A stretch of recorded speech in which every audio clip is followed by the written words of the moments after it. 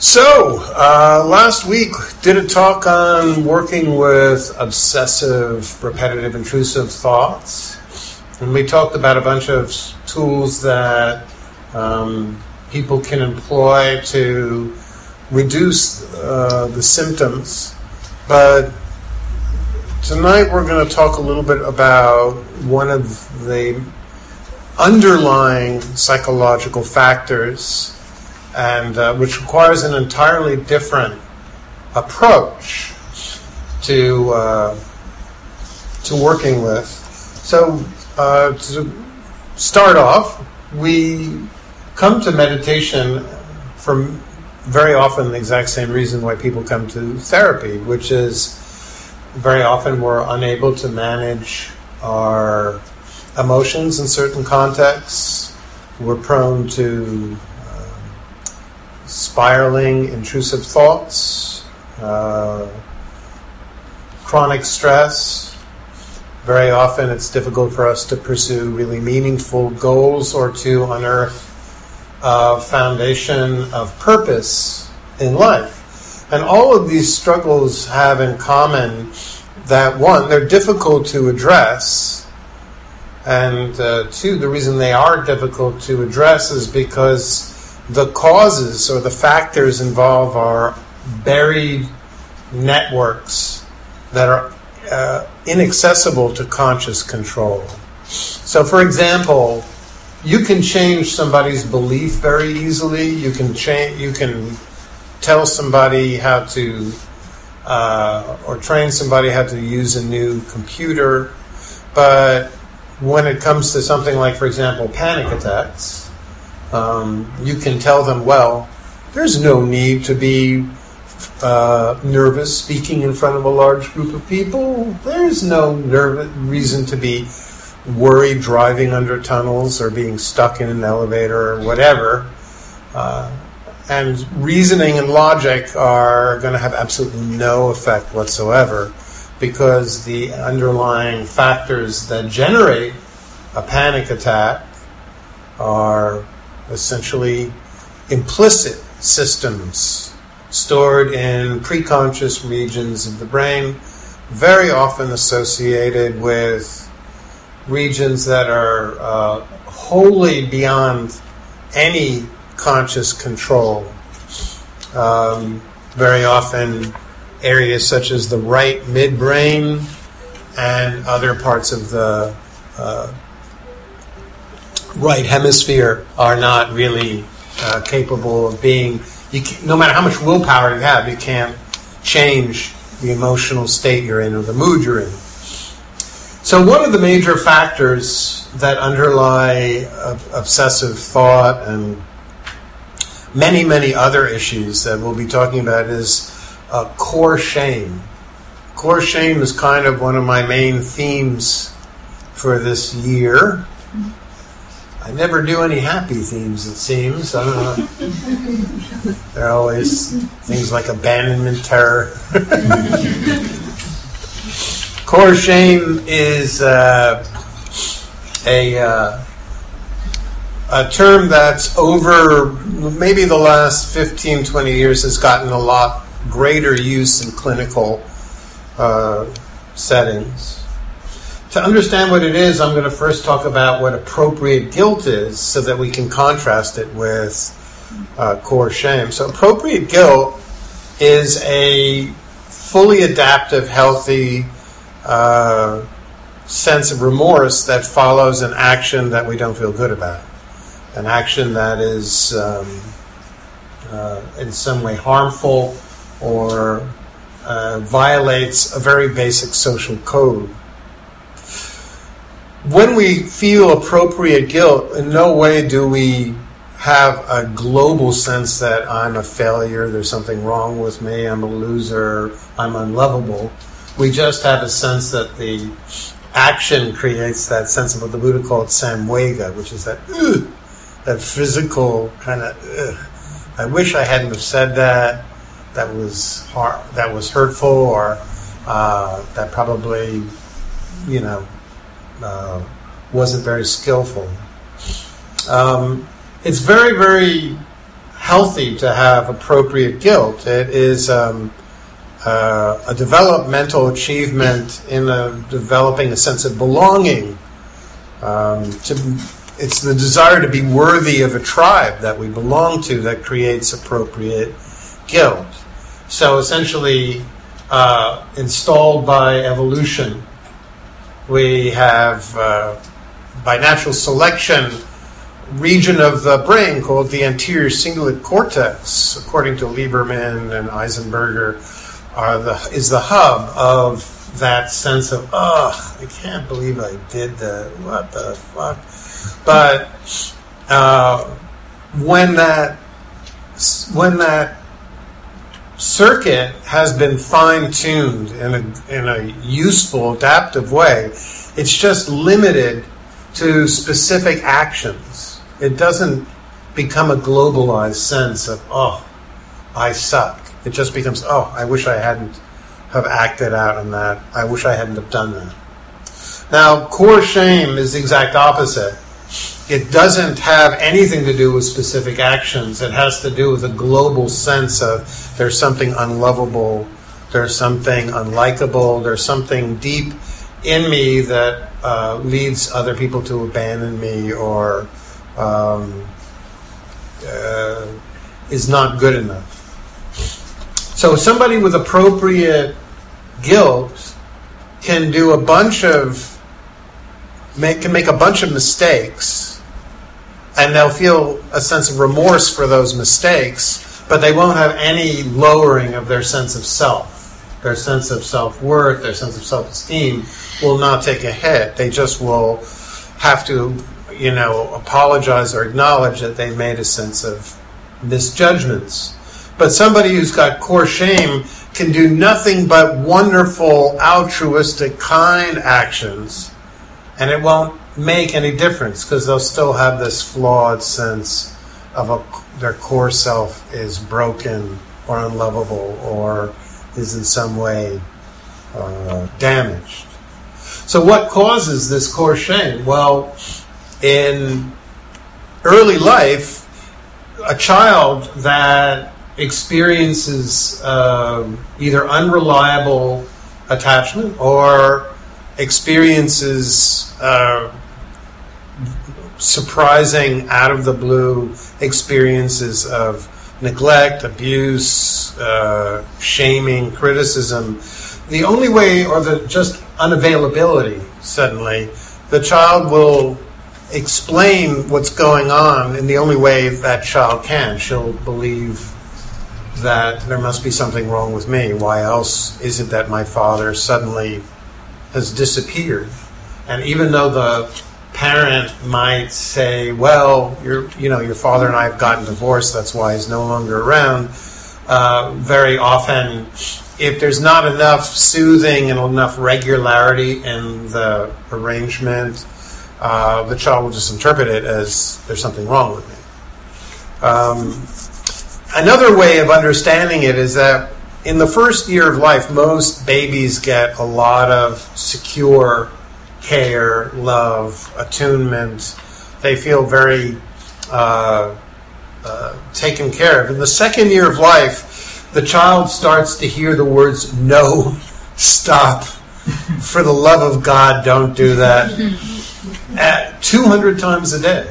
So in the first year of life, the child never heard its name being used in conjunction with all the positive attention it got. But in the second year, as the child starts to begin to have a sense of a nascent identity in a self, and it's associated with its name, the first times that it really hears its name is in conjunction with stop, don't, freeze, what are you doing? And what that does is it links the child's name with a sudden freeze state, because when the child's in explore mode, the child is wandering around, it feels securely loved and connected, it's investigating the world around it. But when the parent suddenly, or the guardian suddenly says, stop, don't run, the child freezes and goes into, from a sympathetic to a parasympathetic shutdown, and their bodies become tense and their heads hang, and very often they start to associate their name, their self, their identity with that negative physiological state. Now, if the parents know how to repair, is the term that they use in developmental psychology, that the parent knows how to repair and knows how to attune to the child and say, it's okay, I love you, but when you run towards a street, it makes me frightened, it makes your mom frightened, and I want you to feel safe, and I want us to be closer together, then that uncouples the linkage between the child's identity and that freeze, that negative physiological state. But if that doesn't happen enough, if the parent is overstressed, if there's too many siblings, if the parent doesn't or guardian doesn't know how to repair, then what happens is the child begins to link its name and its identity with that negative physical state. And that continues as the child grows. So, am I safe to explore is the fundamental question that most children are asking when they look at their parent. They don't actually say that, but that's the key question. But when a child receives enough emotional disconnections, the question is now, am I lovable? Or am I lovable to you right now? And the answer is often, unfortunately, no. So, in Buddhism, the idea of a core self is a complex one. In many, many, many suttas, the Buddha denies that there is any such a thing as a foundational core lasting self. And in fact, that idea is associated with suffering. The Buddha often uses the idea that there's an underlying self. He compares it with a dog tied by a leash to a pole, and that the dog runs around the pole, and that running around is just suffering. And many, many Buddhist concepts associate the idea of a core self, Sakayaditthi, and the sense of who am I, an identity, Attava Upadana, with suffering. But then elsewhere the Buddha says the exact opposite. So it's not really so clear-cut. Because the Buddha also says that the self you construct is a foundation, and it helps you make sense of your life. And where else could you make any sense or have a foundation in your life?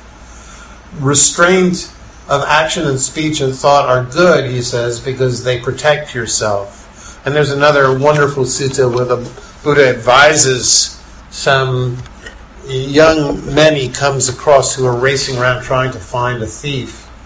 They want to beat up this thief who's stolen from them. And the Buddha says, instead of looking for a thief, you would be better off trying to find your course yourself.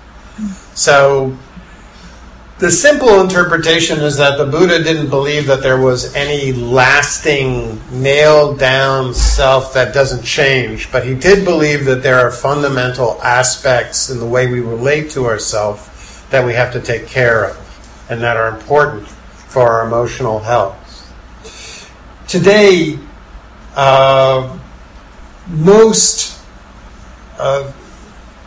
psychologists that I consider to be certainly the greats in the field have a sense that it's essential to have a sense of a self that is resilient and strong, that we can rely on. When we have a positive sense of self, it's an organizing principle that allows us to make sense of life, which is filled with all these sensations and perceptions and interactions. And if we didn't have this sense of a sense of self-worth, self-esteem as a foundation, life would be overwhelming. There wouldn't be any organizing principle to help make sense of it. Even though studies show we use narrative, our inner chatter, as a way to try to make sense of life. People who have a very damaged or fragile sense of who they are fail to come up with a coherent story. People who are in attachment theory who are filed or are shown to be extremely disorganized really struggle to make sense and narrate in any way what's going on in the world. They can't parse, they can't figure out why things are happening. If you have a strong sense of self that's a positive one, then you can withstand all the confusing, overwhelming, disappointing events and setbacks, and you can essentially know which experiences to weed out and say, well, okay, this is not indicative of the way the world is. If you have a positive sense of self, you have confidence in your resilience to bounce back, which is essential in life because God knows there's enough fucking setbacks just with watching Kavanaugh wind up on the Supreme Court. I needed a lot of resilience. Self-agency is important too, and that comes from a core sense of a positive sense of inner esteem. That's a sense that we can have a positive impact, that we're doing things to the world, not the world is always doing things to us. That I can do something positively for others. I'm not always just on the receiving end. People who have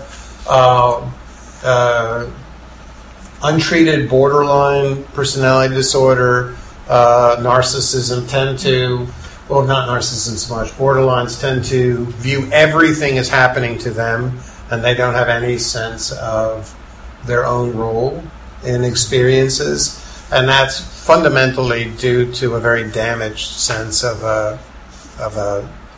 self-worth. If we lack self-worth, it creates an enormous amount of obsessive spiraling thought.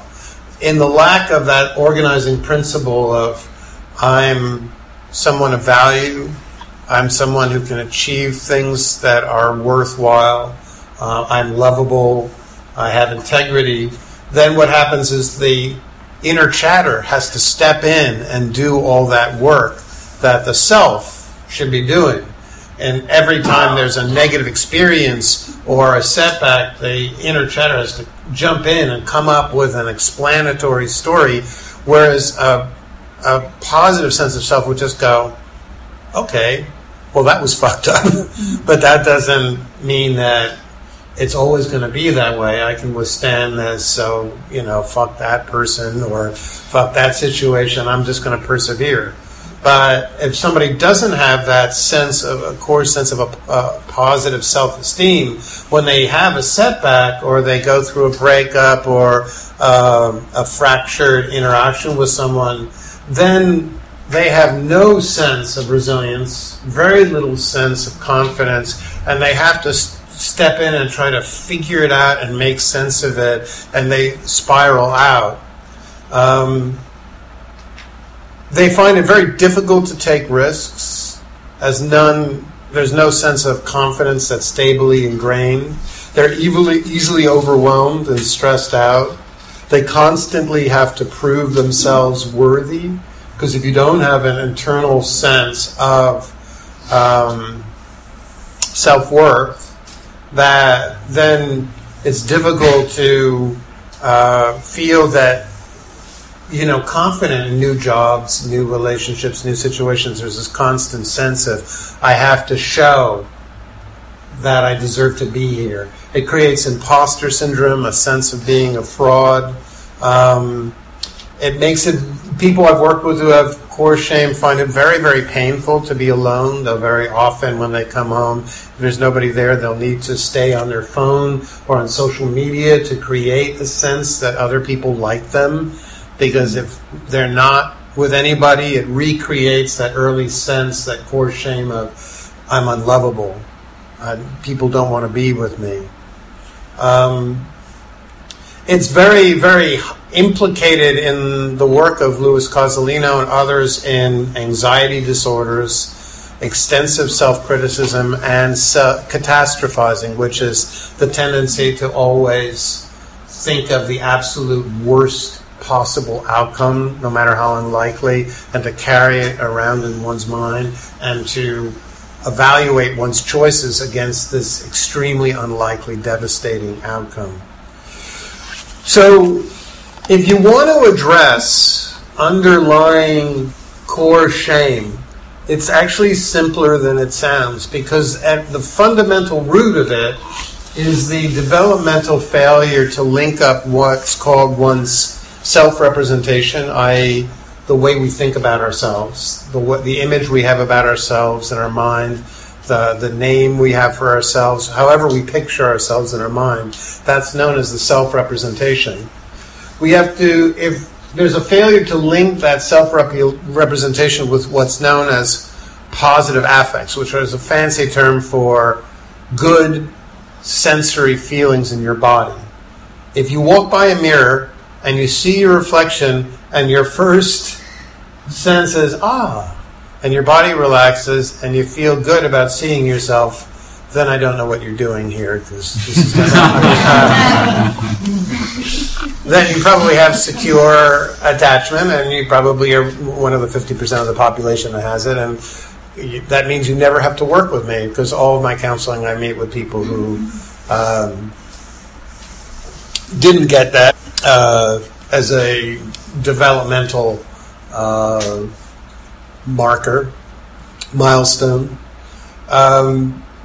If, on the other hand, one sees one's reflection in the mirror or in a photograph, or somebody says our name or whatever, and there's no feeling whatsoever, then that lack of affect, that lack of feeling, that lack of positive emotions translates to this underlying emotional belief that there's something missing, not good enough, there's something lacking in me. The child who sees their reflection, their self-representation, and feels a sense of ease and strength in their body, from that physiological state, all of the emotions, and from all of the emotions comes all of the thinking and the way we act and the confidence. So from that positive state emerges a sense of confidence, resilience, capability, agency, and so forth.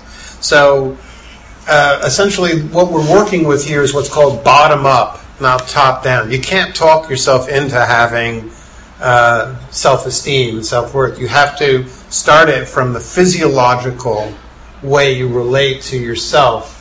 And then from that change, that physiological shift, then self-confidence, agency, esteem, and so forth emerges. I hope you're following me. Okay. So, and if somebody, when they see their reflection in the mirror, feels disgust, which children very often who've been excessively abused, and very often that leads to at times catastrophic emotional dysregulated states and depression and so forth. So the key in the work of recent psychologists, Pat Ogden, Diana Fosha, especially Daniel Brown and Sam Elliott at Harvard, has been to develop practices that link up one's self-representation with positive affect states, with great feelings in the body. If you can link up your sense of self with a sense of physiological strength and ease, then when you walk into unfamiliar situations, or situations where in the past you felt you would be judged or rejected, if you're in that new underlying emotional state, that physical emotional state, then the behaviors will naturally be different than the behaviors we've had in the past. And there's a lot now of really exciting clinical research that backs this up. So in Buddhism, there was 2 meditations that really are very, very useful in conveying and developing this sense, linking the self-representation with a positive feeling in the body. And Brown and Elliott in their research uses a lot of these early Buddhist tools. So I'm sort of combined the early Buddhist practice of sila nusati, which is reflecting on one's highest esteemable goals and traits, with some of the more modern therapeutic techniques. And there's 4 steps to it, and I'm going to just tell you what they are, and then we're going to practice it together so that you can do this at home. The first is we visualize some self-related experience where we've that reflects our deepest, most esteemable values. So there are times when we've been kind, altruistic, we've cared for animals, we've been creative, we've had a lot of integrity, we've shown up for others.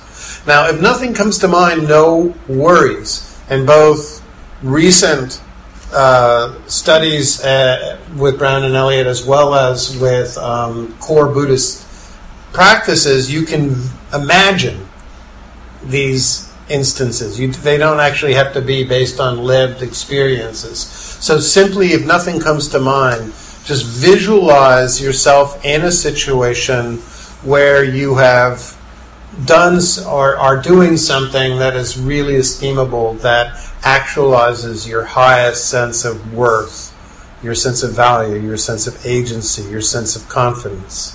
The second step is then to locate the positive affect in your body while you're visualizing this very positive image, to find where you feel really relaxed and good. The third is to enhance and spread that good feeling as wide as you can throughout your body, so that you're really creating a positive affect state. And then the fourth is to change the image to just your own image, your self-representation. So now you're directly linking your self-representation with a good feeling in your body. Now, this is not at all like those Stuart Smiley affirmations where you look in a mirror and you say, "I'm good." That's cognitive. That's simply reciting some words that have absolutely no effect. The bottom-up tools of contemporary emotions-focused therapies, AADP and so forth, work from the body up, somatically, and that's what we'll be doing. The body talks directly to the regions of the brain that hold implicit emotional beliefs. So that if you can literally link up your self-image with positive feelings in your body, and you keep doing that, then very, very much faster than you can possibly believe, in some research, 6 months, there's a significant change in one's sense of confidence and agency in life. And now let's practice it. All right. So find a comfortable seated position, and just if you need to take a quick stretch or anything, just do so. Get really comfortable in your body.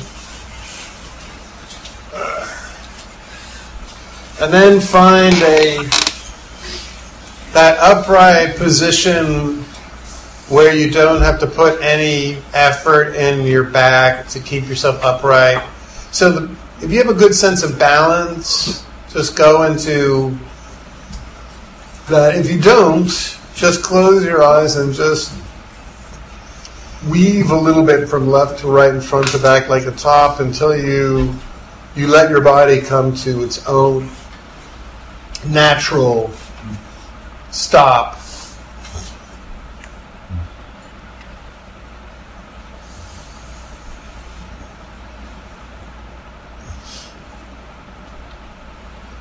And very important is try not to let your head slouch in front of your chest. So try to tilt your head in such a way that it doesn't want to collapse. A good way to do this is tilt your head slightly back a little bit, up like looking at a tall building or whatever, but that's really all the effort. And just the rest is a process of establishing ease in the body, which is, of course, very important for tonight's practice. So we'll take just a few breaths just to start the process together. Take a nice full in-breath through the nose and lift your shoulders up if you like, holding them up by your ears. And then as you breathe out through the mouth, dropping the shoulders like you're putting down two heavy suitcases, and gently, if it feels right for you, gently pull them a little bit back like you're opening up. So you're opening up your chest, making a lot of room to receive the breath. So for the second breath, you can either expand or contract your belly, whichever you want. Just do something with it. And then as you breathe out through the mouth, relax the belly to the most comfortable position. No tension. And for the third in-breath, squinch the muscles in the face. Tighten the eyes, the brow, the jaw, everything. Just pinch little nose, and then breathe out. And if you're wondering why it shows those three areas, well, those are the greatest cluster of a nerve called the vagal vagus nerve, which is where your body expresses emotions and also reports back to your mind the emotional state that you're in. So if you can learn to get into the process of relaxing, opening up the chest, softening the belly, relaxing the muscles in the face, you're sending a significant amount of reassuring messages up to the mind saying you're okay, you're safe.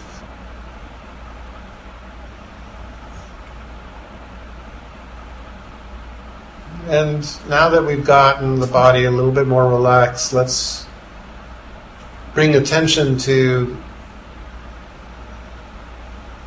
how the mind is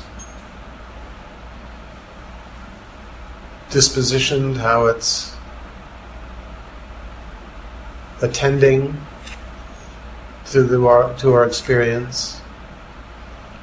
Try to get into that mind state you're in when you reach your favorite place in the world, where you're on a vacation, you've got nothing to do, nowhere to go. You're really, really in the state of arriving at a moment that you've longed for, a time where all the momentum of life comes to a stop, and just that state of where there's no desire to plan anything for the future, to ruminate about anything from the past, nor fantasize about anything that isn't happening right here and right now, because you've reached a moment where everything is available,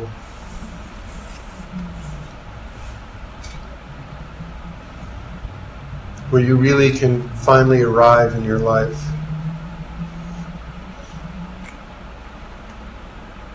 Nowhere to go, nothing to do, no one to take care of.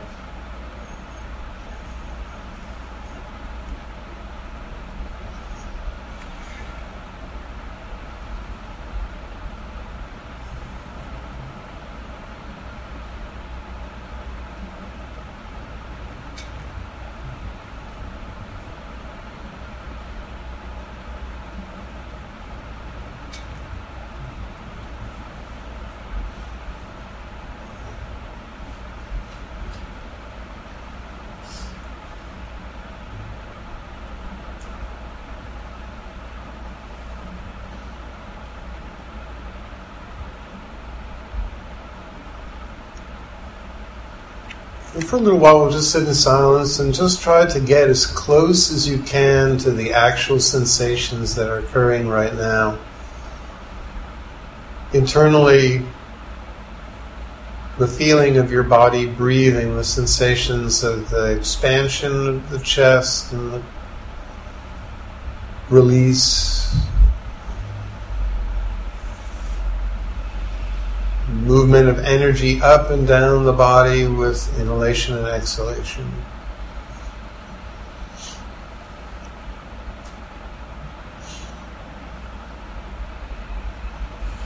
The sensation of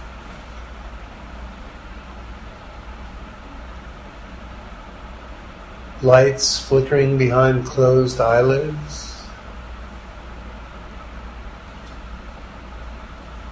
Especially the sensations of sounds, the fan,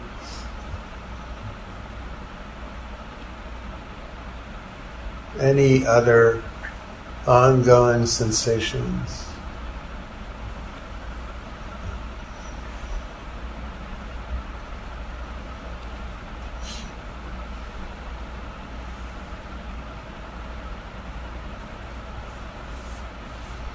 And anything that pulls you away from the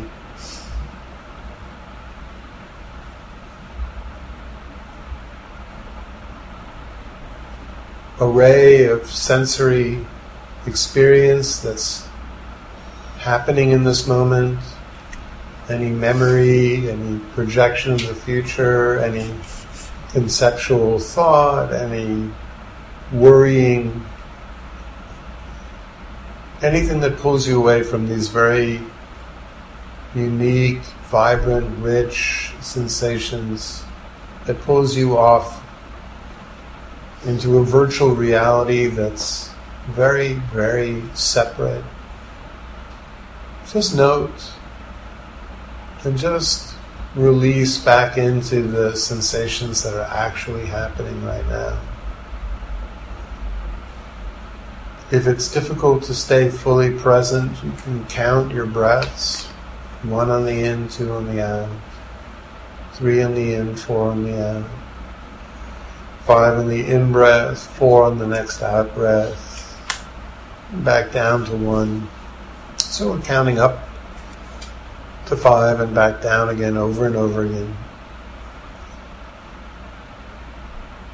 And when you do get lured away from all the sensations, the contact with the chair, your breathing, energy in the body, sounds, lights behind closed eyelids, don't feel any frustration or impatience. That's just as much part of the practice, developing a sense of kindness, care, patience,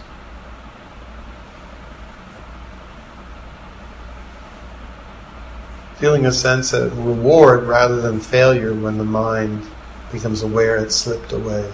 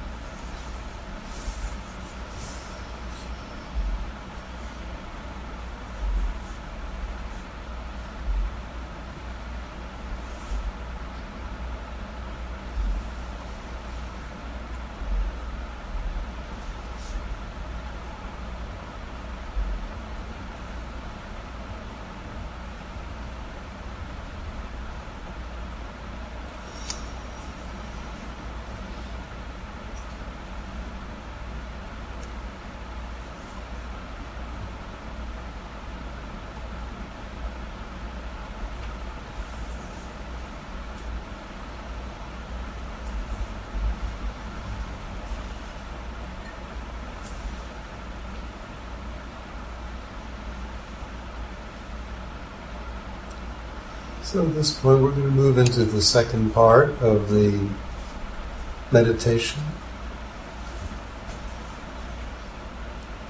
Hopefully bringing with you some of the ease and stillness that you've cultivated.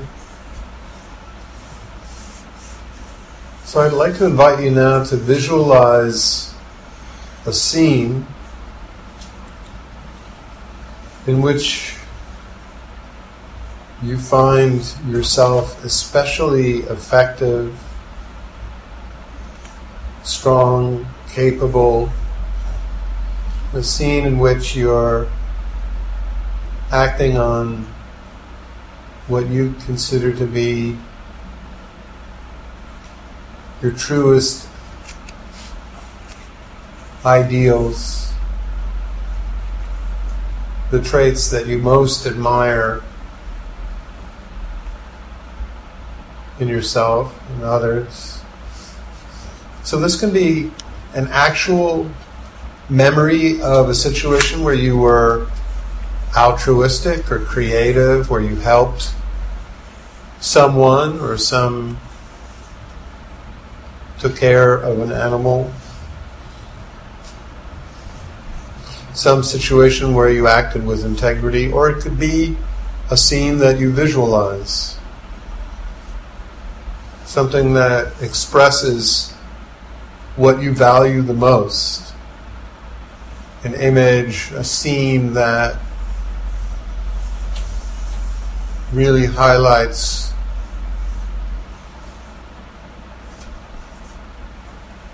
or depicts really what you find not only most estimable, but would be the kind of memory that you would look back on your life and make you feel good about your existence. So just bring it to mind, either as an image you create or an image, a scene that is actually based on someone you helped, took care of, a project you completed, a skill that you learned and developed, any aspirational event. And just really see that scene with as much detail in your mind as you can. And this scene should really create a sense of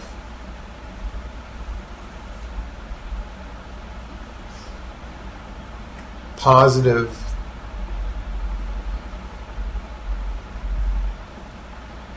emotional regard, a sense of feeling really good about this event.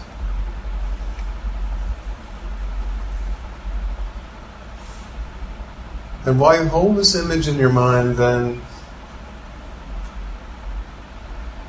allow part of your awareness to lower down into your body and find some area in the throat, the chest, the belly, the hands, somewhere where there's a sense of ease, a sense of strength, a sense of energy flowing without any constraint, where the muscles aren't tight. Any place in your body that feels really relaxed and good. Now, if you can find such a place, just stay with that. Breathe into it. Really get a sense of what this ease feels like. If it's difficult right now, then keep playing around with another image, anything that you feel either proud of or something that would exemplify some challenge that you met in your mind, something that would make you feel really good. Just visualize it and then find the underlying physical sense of comfort no matter how small, just locate that sense of ease in the body, a sense of energy moving, a sense of muscles relaxing.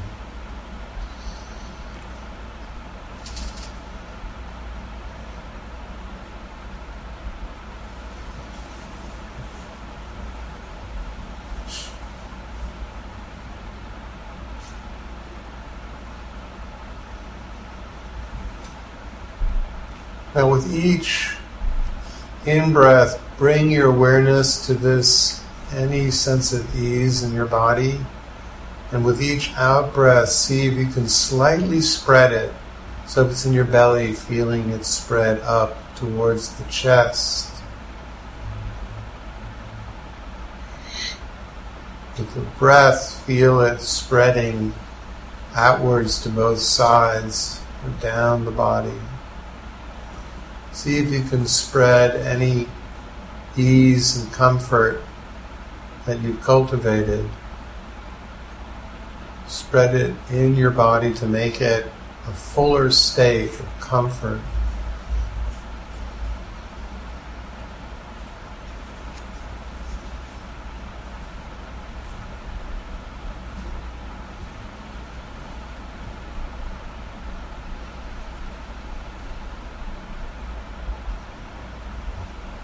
And again, if you have to use another image of yourself doing something that was really courageous and strong, something that you feel really proud of, perhaps the action you most feel the greatest pride, hold that and just find that sense of strength in your body and spread it.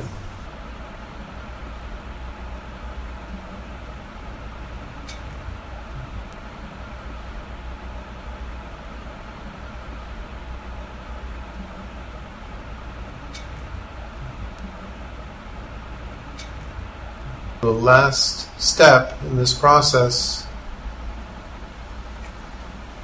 bring to mind while you are aware of this pleasant or strong or easeful feeling in the body, bring to mind your image of yourself as you might appear in a mirror either today or at any time in the past. But some image of yourself that will stand as a representation of you in your mind. And just hold that image and feel the sensations of ease. And just try to do both with as much focus. So there's nothing else in your awareness besides your image and pleasant sensations in the body, and just let them linger together.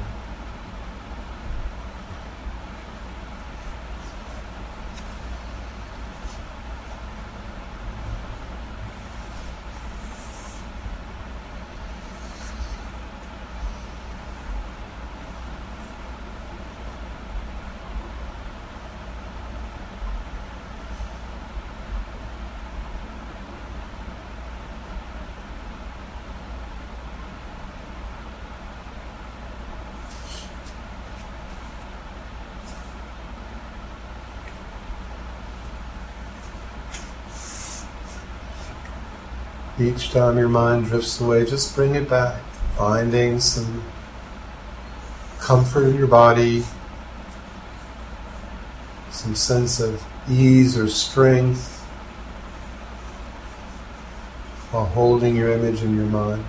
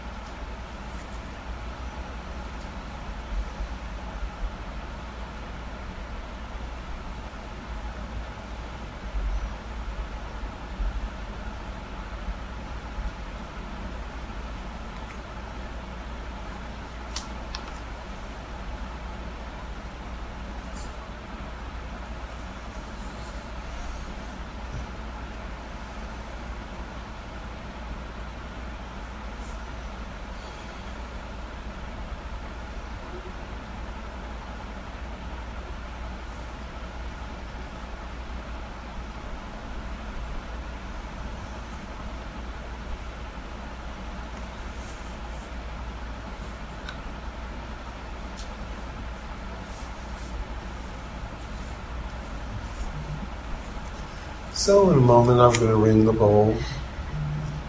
And as is always the case, I encourage you when you hear the sound not to just open your eyes and look around, but to slowly, very slowly open your eyes just enough to see the ground in front of you and integrate awareness of light and color and shapes into this awareness of your body. The goal being not to allow sight, which is a very rich sensory medium, to push into the background awareness of your body. Interoception, you want to maintain a very strong sense of interoception to continue this work in the rest of your life.